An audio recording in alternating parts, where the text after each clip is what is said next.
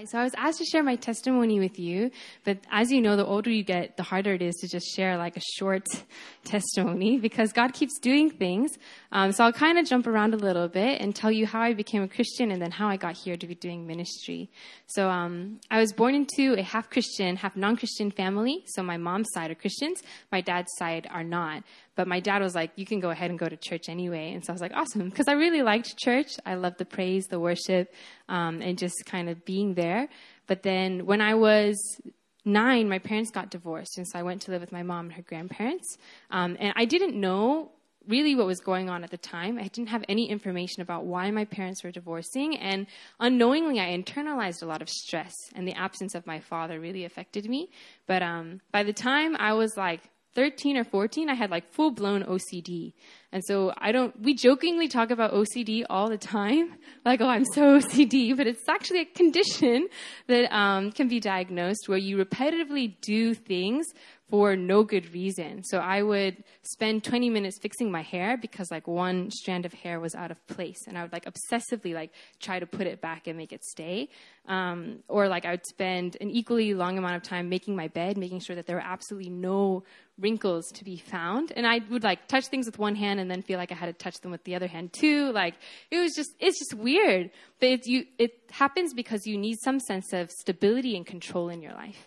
And that's your way of feeling like you have peace and like stability.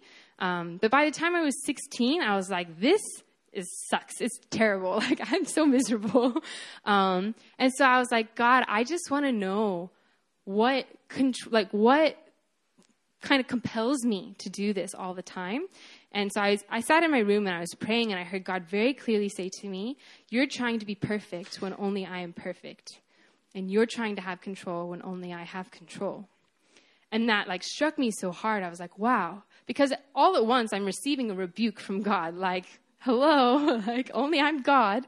But at the same time, I was receiving the heart of the Father who is saying, hey, I've got this. Like, you're not alone. You don't have to be perfect. You don't have to earn the approval of people around you.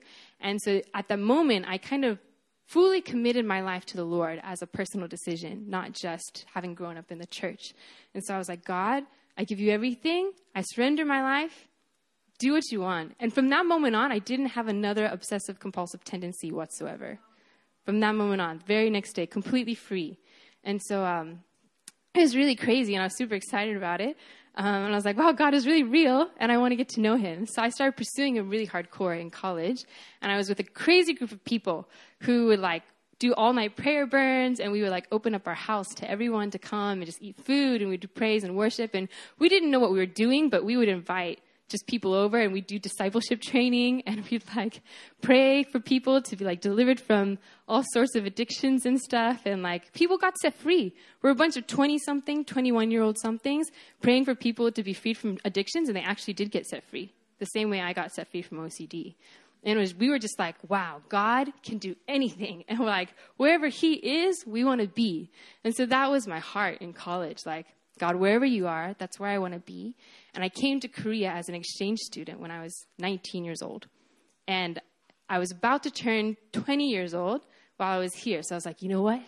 I'm going to set apart several days, and I'm going to fast and ask God what I should do for the next decade of my life. So at the age of 20, I'm like sitting, praying.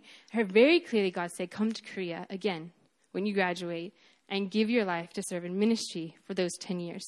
And I was like, not necessarily 10 years, but, for a good amount of time in that decade. And so I was like, okay, God, I'll do that. And at the same time, he was putting this burning passion on my heart for the youth of Korea, because even as I had been set free from OCD, I still struggled a lot with perfectionism and overcoming perfectionism, but I could see it everywhere in the people all around me. So many people struggling with perfectionism and the way society perceived them. And I was like, I want to be part of helping people live free of that. And I want people to live in their full potential of who God created them to be without limitation. And that desire continued to grow and grow until I was like, I want to do college ministry. I feel like this is the opportune time to reach into people's lives. And so I really didn't know how that was going to happen, but that was what God put on my heart. So I came here, and the only thing I could do is teach English, which, guys, I'm not a kid person. I do not know how to teach, but it was kind of those moments where like strength is made perfect in your weakness. And for 3 years, I taught English.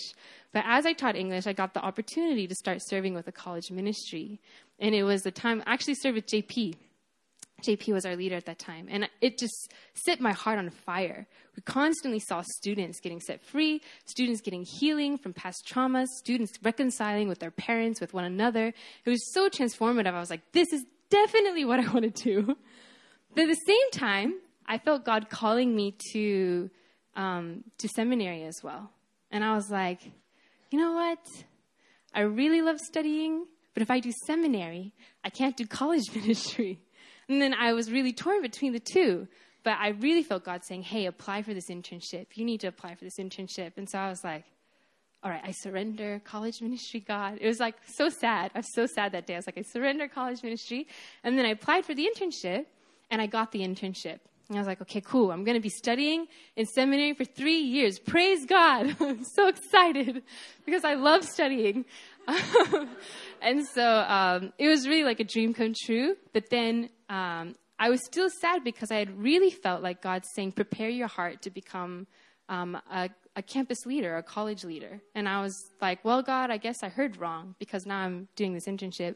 And 3 weeks later, the former director of our college ministry at Cree University called me and was like, hey, would you like to be the leader at KU?